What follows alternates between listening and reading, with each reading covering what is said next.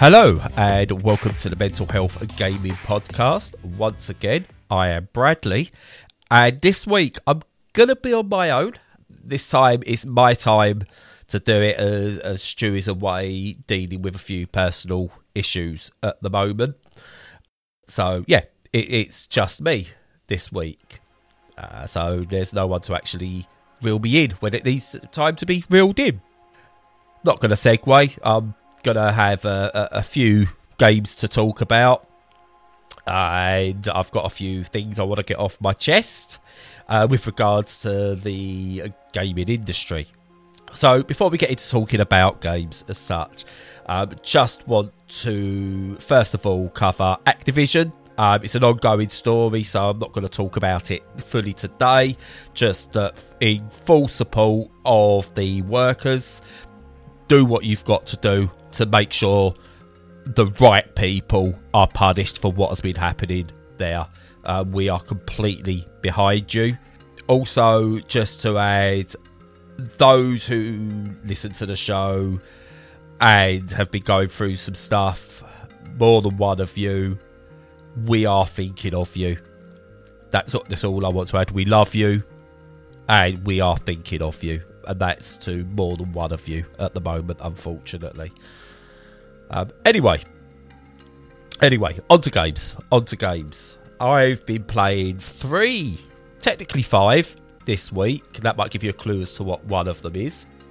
So, first of all, we will go into Jurassic World Evolution 2. Been playing a bit more of that.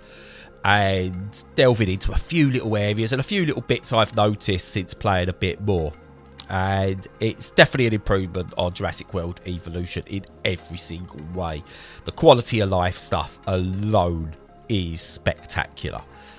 So I've dived into a bit of sandbox, done some of the challenge modes, and it leads on to the one issue I do have with games in general, actually, but we'll come on to that. But some of the little good quality of life that goes in there. So you can actually tailor each of your shops a bit more now. To try and maximise profit. And it works in a really interesting way that you can you kind of work out what sort of people are in your park and what they want from your shops, and you kind of tailor what's being sold. And you can maximise your profit by actually spending time with these, unlike in the last game. And you could go, right, let's sell this will bring this bar up, this will bring this bar up, and you kind of get a maximum profit on it. You get, like, on each of these things that are demanded, you get ticks, and then you've done it. Now, first of all, I was going, we'll just throw everything at it, we'll get the ticks and everything. But the more you throw at it, so if you just went, look, we'll just sell lots of everything, you actually start to your profit margins go down. So you have to really think about what you're doing to make everything work, and it's a really good thing. It's the paths between things. You can unlock different path types now, which is really good.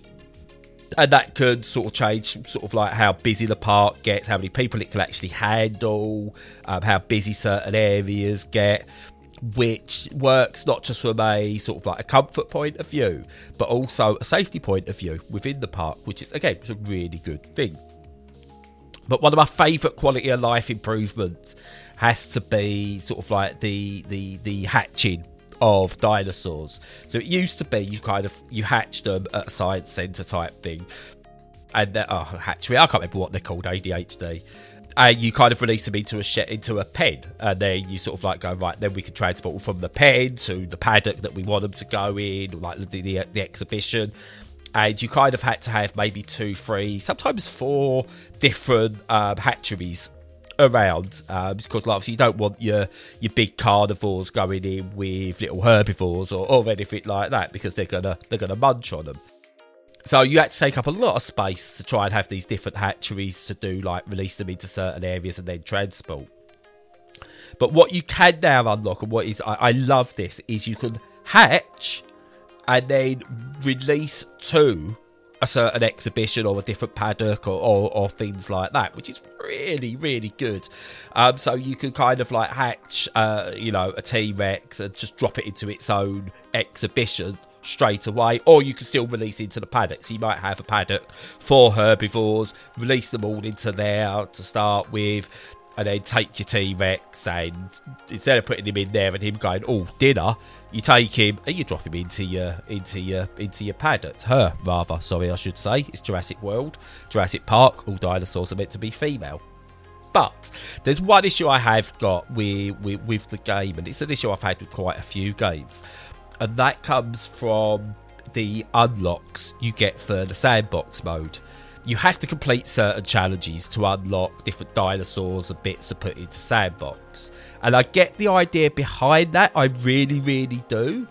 But you've got to start completing certain like hard challenges. And to be honest, I'm not great at these games. And I struggle with the hard challenges. So I'm never going to get the full unlocks that I might possibly need. Sandbox mode, developers, publishers, anyone who makes these games. In sandbox mode, just give me the option to unlock it all. That's when it's a sandbox. Tell me I'll lose access to achievements or whatever. I don't know. I don't link achievements to the sandbox mode. But the sandbox mode should for me just to go in and do what I want. That's why it's a sandbox. Don't lock things behind progression. I don't think that should happen. That's any game. Any game. Don't lock it behind progression. Or if you do, give me the option to bypass that. I've paid for the game. I need the option to bypass it. The only thing I really want to say about that, because overall, fantastic package. Absolutely loving Jurassic World Evolution 2. Yeah, big fan of Jurassic Park, Jurassic World, anything Jurassic, I'm in. And this, as I said last week, absolutely sublime. So, moving on. And where do I go with this one? Oh, what hasn't already been said across the internet? I've been playing Grand Theft Auto Trilogy, the Definitive Edition, whatever it's called, ADHD again. I don't have notes. And I've been playing it on the Switch.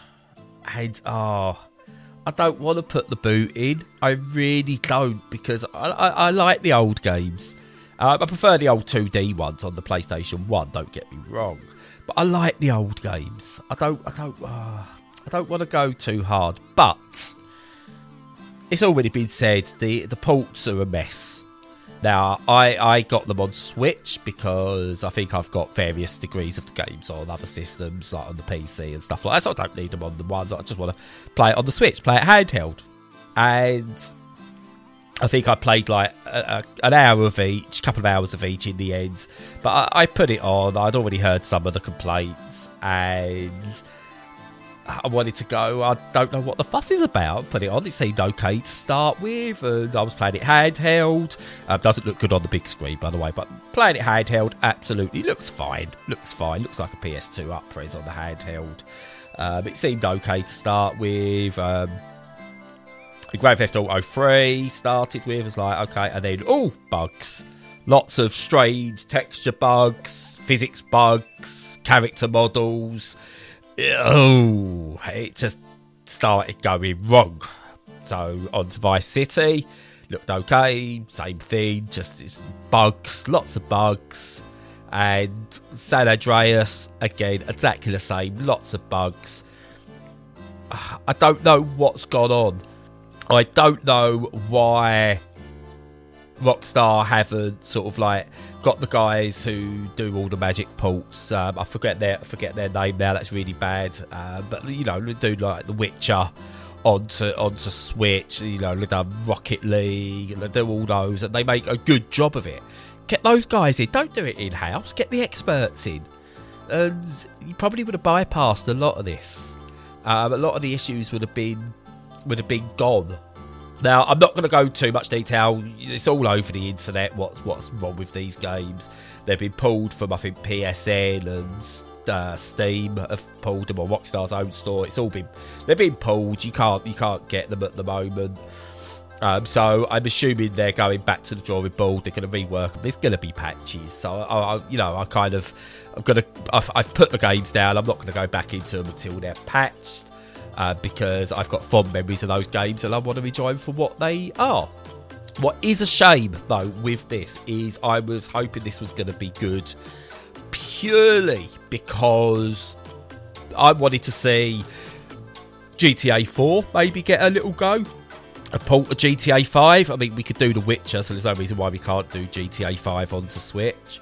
Liberty City Stories, Vice City Stories, Chinatown Wars. I wanted to see them all. For a game preservation point of view, get them all on the Switch. Whether that'll happen, probably less likely now. But who knows? It is a shame. I was hoping this was going to be good, and a chance to play some Grand Theft Auto on the move again. I haven't done that really since Chinatown Wars. I love the Stories games. They were really good, really good. So who knows what the future holds with these? But hopefully they get patched, they get fixed, get a Blue Point or someone onto them to get this done. Even if it takes a year. Get the work done on it. Maybe do one at a time. A few months working on Grand Theft Auto 3. Get that fixed, get that out there. Move on to Vice City and then move on to San Andreas. We've bought the games now. We've got them. Those of us that have. Get them patched. Take your time if you have to, but get them fixed. Not much more to add. I say I don't want to put the boot in. The boot's already been put in many times. They're not good. We know that. So hopefully Rockstar get it sorted.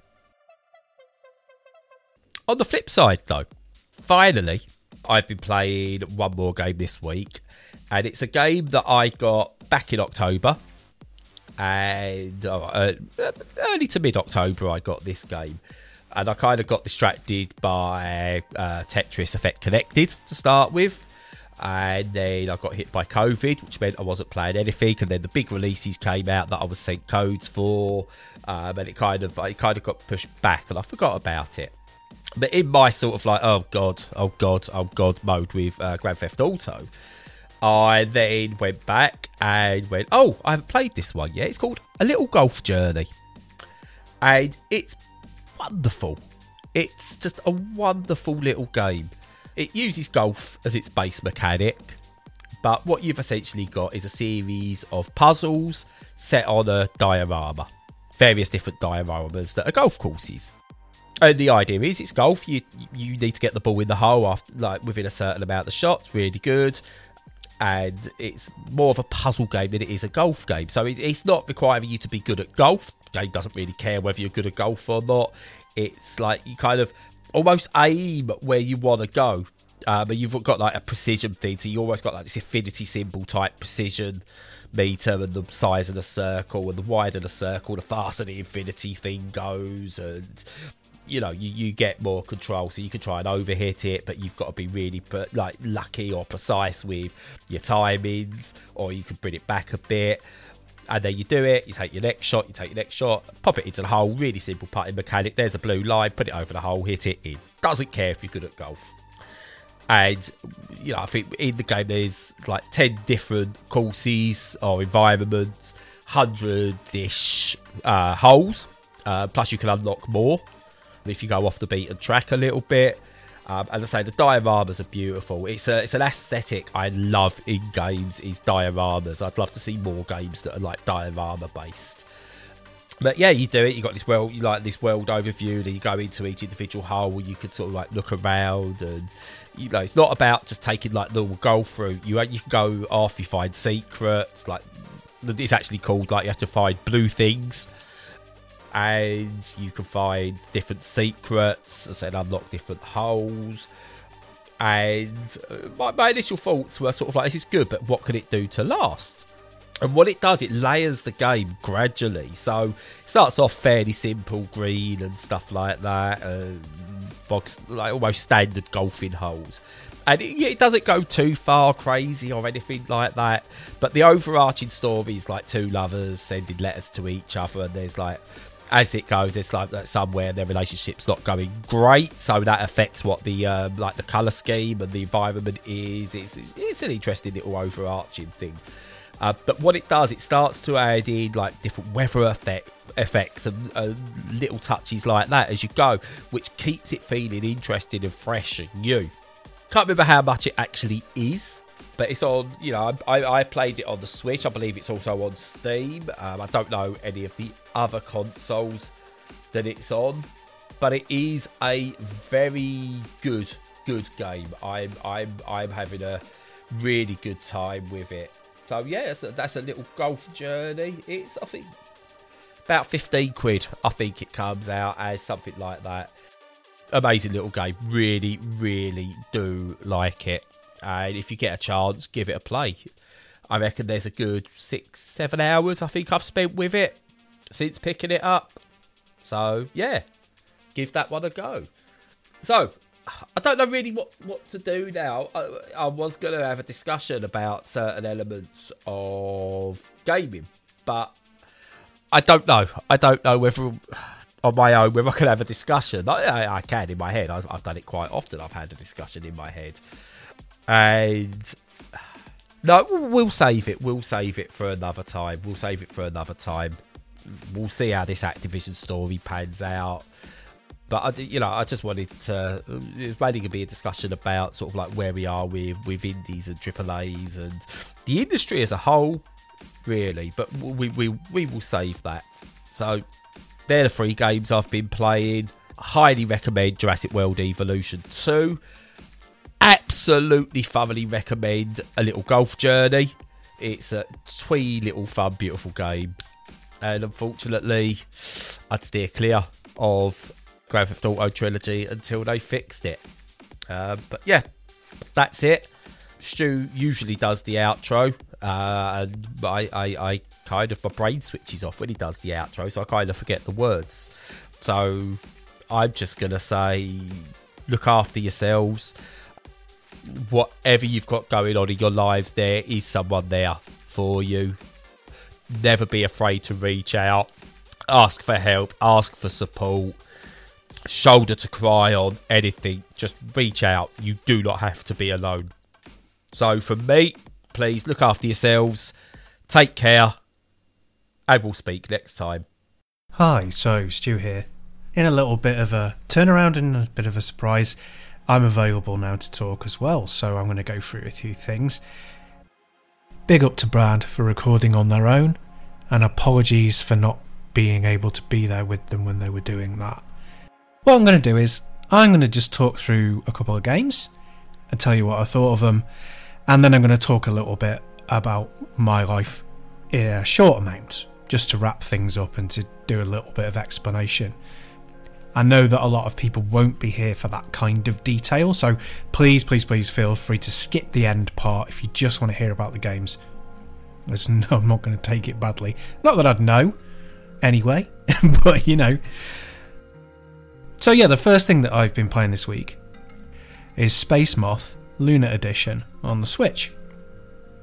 Now the Switch has started to sort of carve out for itself a little niche as the home of shooters, which is really good. It does bring up a kind of thing about what is the best format for stuff.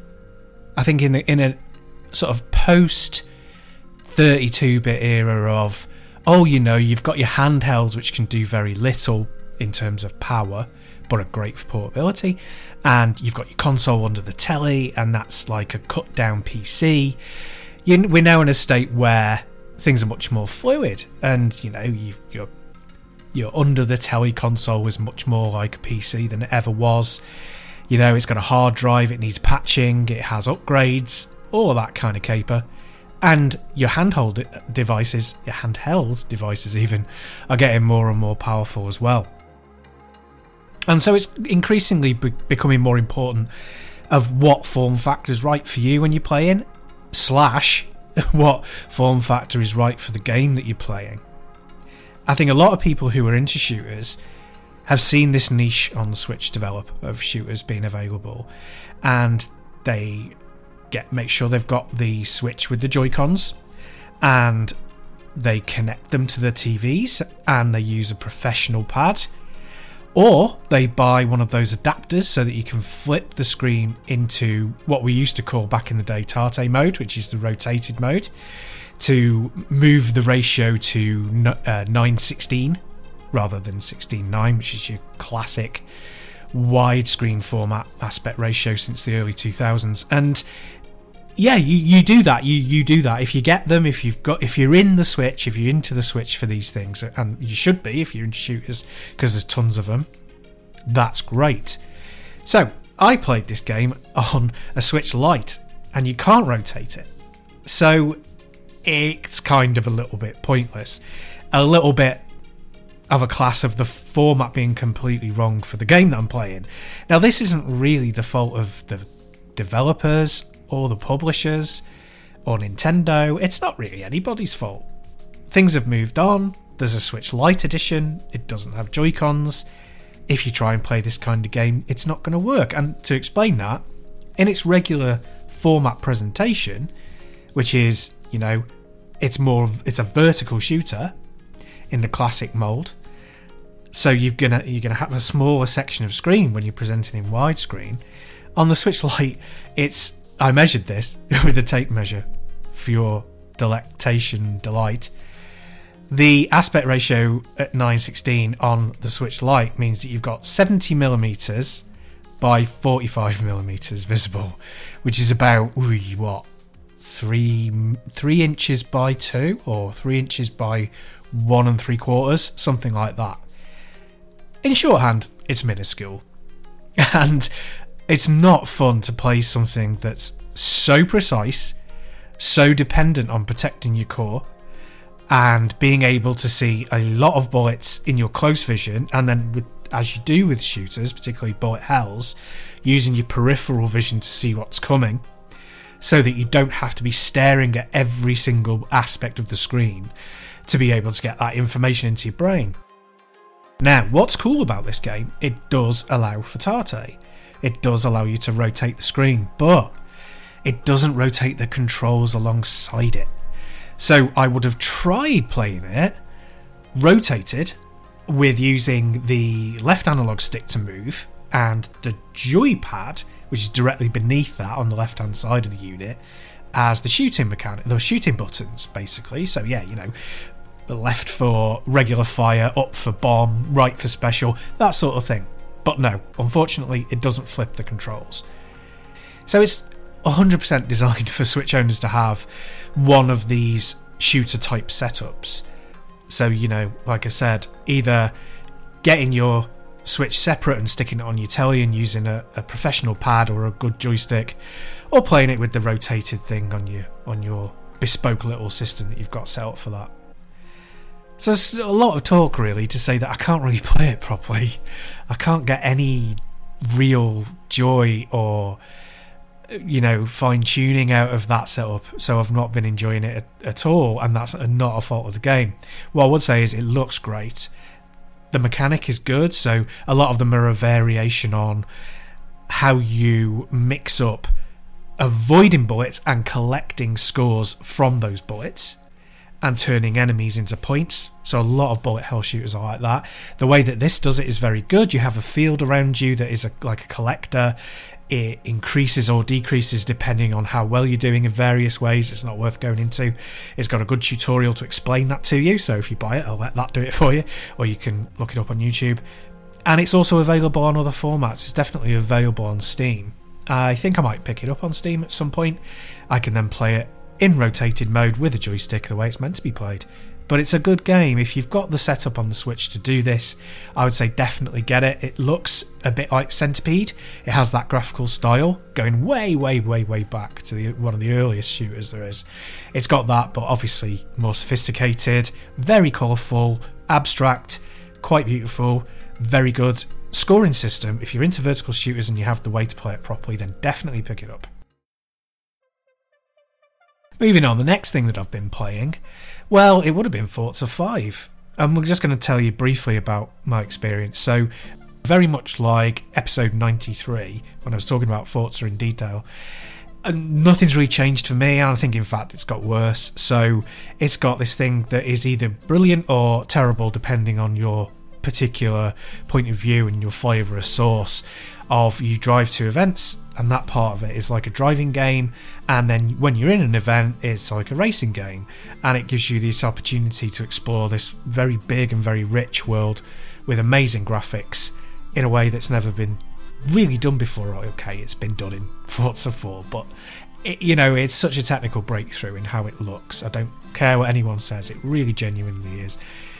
That if you like it, if you click with it, then that is just going to be such a wonderful, wonderful experience for you. That's fantastic. Unfortunately for me, I don't enjoy the driving around bits. I tried to unlock fast travel, but it's very not convoluted, but it requires a vast amount of input and effort to get to that point. So it makes you play the duration of a game to get to the point where you don't have to play the duration of a game. And that's very much set up in a way that's there to keep engagement. It has tons and tons of things popping up on your map as tasks. It's basically like your Bogo Ubisoft flag popping up, side mission, constant interruption type game, which I know a lot of people really, really like. I think fewer like it than they used to, but for me, I hate that. It's really annoying. So even if it was just driving and left you alone, that would be one thing, and I might be able to switch off, do it on an automatic pilot, and have something on in the background like YouTube or a podcast. But because of the way that it demands your attention in a style that's akin to advertising on the TV, that side of it completely puts me off. For me, personally, it feels like a really good game buried within a lot of corporate nonsense. Stuff that's designed to be not anti-consumer necessarily, but definitely pro-publisher. It's there to rake in money as much as it is to provide a brilliant game. It's very, very, very strange. There are still not very many games like this. You know, your go-to and my go-to might be, you know, FIFA Soccer. But even that, I don't think that people think that the core game in that is miraculous and fabulous and surrounded by a load of empty, petty, capitalist crap. I think they think that it's, you know, probably the best football game out there, but it's in a field on its own, ironically, and therefore very little competition anyway. But the game is perfectly fine. But it's just iterative, and each year there's not much more put into it. So yeah, it's good enough. You can play with your friends, and it's got all of the football players in it. And there's an element of that in Forza 5, but it's just a great game. It's a really fantastic game that does stuff in a way that isn't really done elsewhere. And the core mechanic of it, the way that it handles and plays, is fabulous. It's just a shame that it's buried in a load of stuff that is extremely off-putting to a lot of people. If you're enjoying it, that's brilliant and more power to you, because it's got a great game in there. And Playground games are amazing. And I'm going to leave it on that note. Other than that, which was a lot of talk about a game I've not really been playing, is a game that I really have been playing and playing a lot of, and that is Resident Evil 3, the remake from 2020. And this is a game that came out so shortly after Resident Evil 2 remake that it kind of got eclipsed. And I think it got eclipsed for good reason. I think it was pretty much mostly an asset flip. For those who don't know, that means, that you've got a load of video game assets that you've built that you apply to a game, and you a few months later bring out something that just uses those assets. And the worst example being something like Metal Gear Survive, I think that's what it's called, where they just used all of they technically Konami technically owned Kojima's assets for Metal Gear 5, so they made a terrible game out of those assets. But this isn't that. It's not a terrible game. It's a good game. It did suffer from coming out too soon after Resi 2. Playing it in abstract about 18 months later, and about 2 or 3 years out since I played Resi 2, it's really good. It's really good. I think it's going to take me, based on how much I've played so far, about 5 hours, 6 hours on my first run through. And I think it's one of those that you can do in a couple of hours when you know it. Now, to put that in perspective, that's the same as Resident Evil, the original game. So the first time I played that way back in the day, that took me like 10 hours, 12 hours, something like that. I got it down to an hour and a half on a speed run. Absolutely whacked through it. I drew little maps, blah blah blah, great fun. Did not care.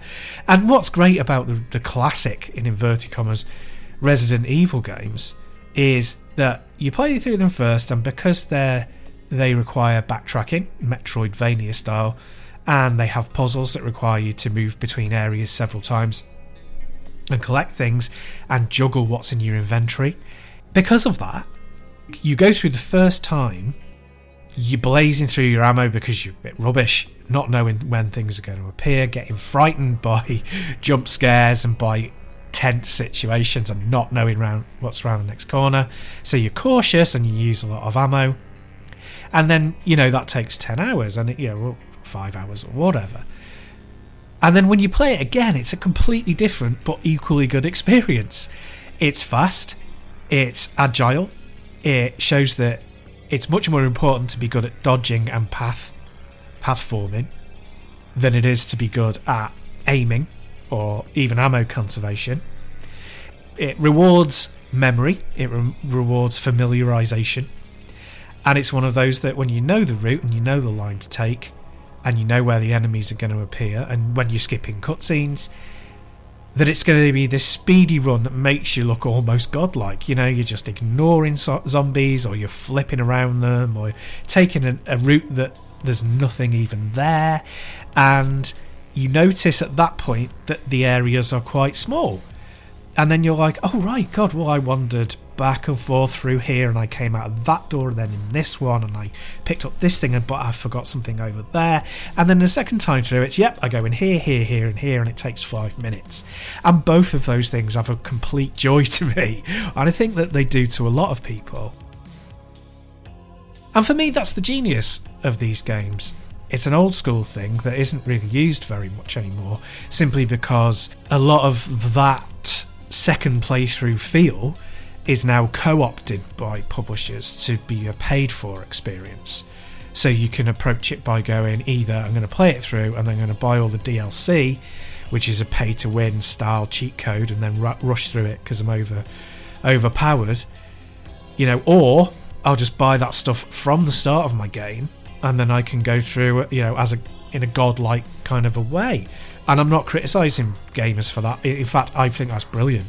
I'd love more games to let you have that option from the start without having to pay for it. However, it does mean that fewer companies stick that option in as something to do. So I think the big problem with Resi 3 from a perception point of view from the buying public is it was a lot of money for something that was a bit of an asset flip and doesn't really do anything particularly new or astonishing. That said, further down the line, I picked it up for a tenner. And for that money, I think it's a fantastic experience. If you've not played it yet, I would say go into it knowing that it's going to be a shorter experience, even first time through, but that it's got a lot of good concentrated Resi goodness. As an aside to that, I bought it because it's part of a flat screen to VR experiment that's going on. And I mentioned this a couple of podcasts ago, I think it was 92, where there are a lot of people who are trying to get, these are non-paid, they're just modders, trying to get off the ground, getting a lot more slightly older games and slightly older game engines to work in VR. So just turn regular, as it were, games into VR experiences. Now this is brilliant. As I've mentioned before, there aren't enough AAA style VR experiences out there, and I always wanted to see it be like, oh yeah, there's this version and then there's the VR version that's added down the line or whatever, and it's really starting to happen. And the core with this is that they've managed to convert the re-engine, or RE engine, however they pronounce it, which is the format and basis of all the Resi games from 7 onwards, and do it in VR. So I've bought it for that. It's not out yet, that mod, but I'm going to replay Resi 3 in the VR when that's available. If you have a VR headset that's capable, which I think is most, check out the flat screen to VR movement, as it were, the modder community, see what's available. Risk of Rain 2, get it, it's amazing. There's loads of others available, check it out. This is the section of the show where I'm going to talk about my own personal experience, and I'm really not going to talk about it for long. Brad was very, very kind to send his love from everybody, and it's really felt and appreciated. what has happened is that a few things have happened, as alluded to, in people's lives, in our lives as a community and in our personal lives. For me, what's happened is a member of my family was diagnosed of lung cancer 6 weeks ago, and unfortunately yesterday, as I'm recording, they died. And I'd been kind of prepared for it because it was diagnosed as stage 4 out of the gate, so there was only really one way it was going to go, and it was more about quality of life care for the remainder. And this was a cousin of mine, and we were we've always been close. We've not seen each other all that much, but that's just lives. That's just geographical distance. Him having a family with children, and me being hundreds of miles away and having my own family, just all the usual human stuff. Doesn't mean that we weren't emotionally close. And I wrote him a couple of weeks ago, 3 weeks ago, a letter in a card. I sent him a card, a kind of best wishes style thing, which had the best wishes. But the thing that I did that I really wanted to do, and I hoped when I was writing it that it would land, was explain why I liked him. And it's one of those things I'm not sure we do enough in life. So we tell people that we love them, but we don't explain why very often. It's not something that naturally comes along. And also, I personally was worried that what I said might reduce it to just a handful of moments and therefore make them seem lesser in their own eyes. As to our relationship, I can't really articulate it. Just that when you start to explain emotion in a rational kind of sense, that it might lose something or it might seem trivialised. I don't know. Some of that is just regular human, nervousness about talking about emotions as well. And I'm very open about emotions. But when you're putting it down in words to somebody that you don't see all the time and that you don't have that daily or weekly relationship with or whatever, it's a challenge. And what I did was I said about very specific times when we were growing up together and what those things meant and the level of detail that I still remember about them. And then later in our lives, and how he was with me after my dad died. My dad died when I was 13, very suddenly, and obviously that kind of wrecked my world. It was like smashing apart a Lego set, and then you sort of lose a couple of pieces, and then you have to put it back together, and you put it back together in as beautiful a shape as you can, but it's not the same, and it's missing some pieces. Doesn't stop it being lovely to look at, but it and people from the outside would never know any different, but that it's of a different construction. And he was really, really good. He was just an ordinary human being around that time when very many people often withdraw, and he fought with his own mental health issues, and I think that helped. If you ever want to look to who's good in a crisis situation, look to people who they themselves have had mental health issues. They're very often the best people around at that point because they've been through similar things and they have coping mechanisms and strategies, and they're really good at it. Anyway, so I explained not about that specifically, but I said about how brilliant he was and why around that time. And then later in life, when things changed and we saw each other even less, why those things remained important to me. I got a text from him, which was the last communication that I ever had, because I put my phone number in the card, saying that he was very moved, that it made him cry and that he thought it was lovely and all of this, which was just wonderful. It was just a wonderful interaction to have, just very honest, very brief and very human. And we have very few of those sorts of interactions in our lives.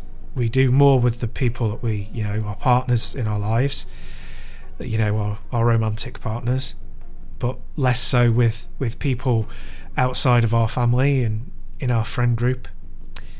So I was really glad that happened, and that really helped me, I think. Not that I'm the person who really needs the most help in this situation by any stretch of the imagination, because he's got elderly parents who have now lost a child. It's the most devastating thing I can think of.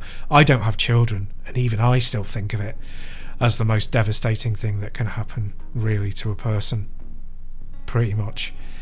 Certainly one of them. And all of that leaves it in an awful state, and it left me unable to record at the same time as Brad, which is really sad to me, because even though I do it every week, it's something that it's a really, really important part of my life, and something that I get deep satisfaction from. So there we go. I just wanted to explain that a little bit. It explains the kind of strange hodgepodge nature of the podcast this week, but that's life. I'm glad that we were still able to put out content, and that the majority of the content is still about entertainment.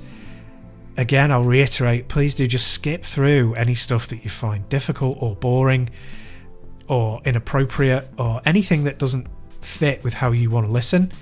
It's your life. You need an escape. Don't feel like these things are mandatory. Anyway, saying all that, I hope that goes to explain things a little bit. We'll be back to normal next week as usual. Thanks again to Brad for all their efforts. Their life isn't easy at the moment either. All love to them, all love to their family. But in the meantime, to the rest of you, stay safe and stay sane.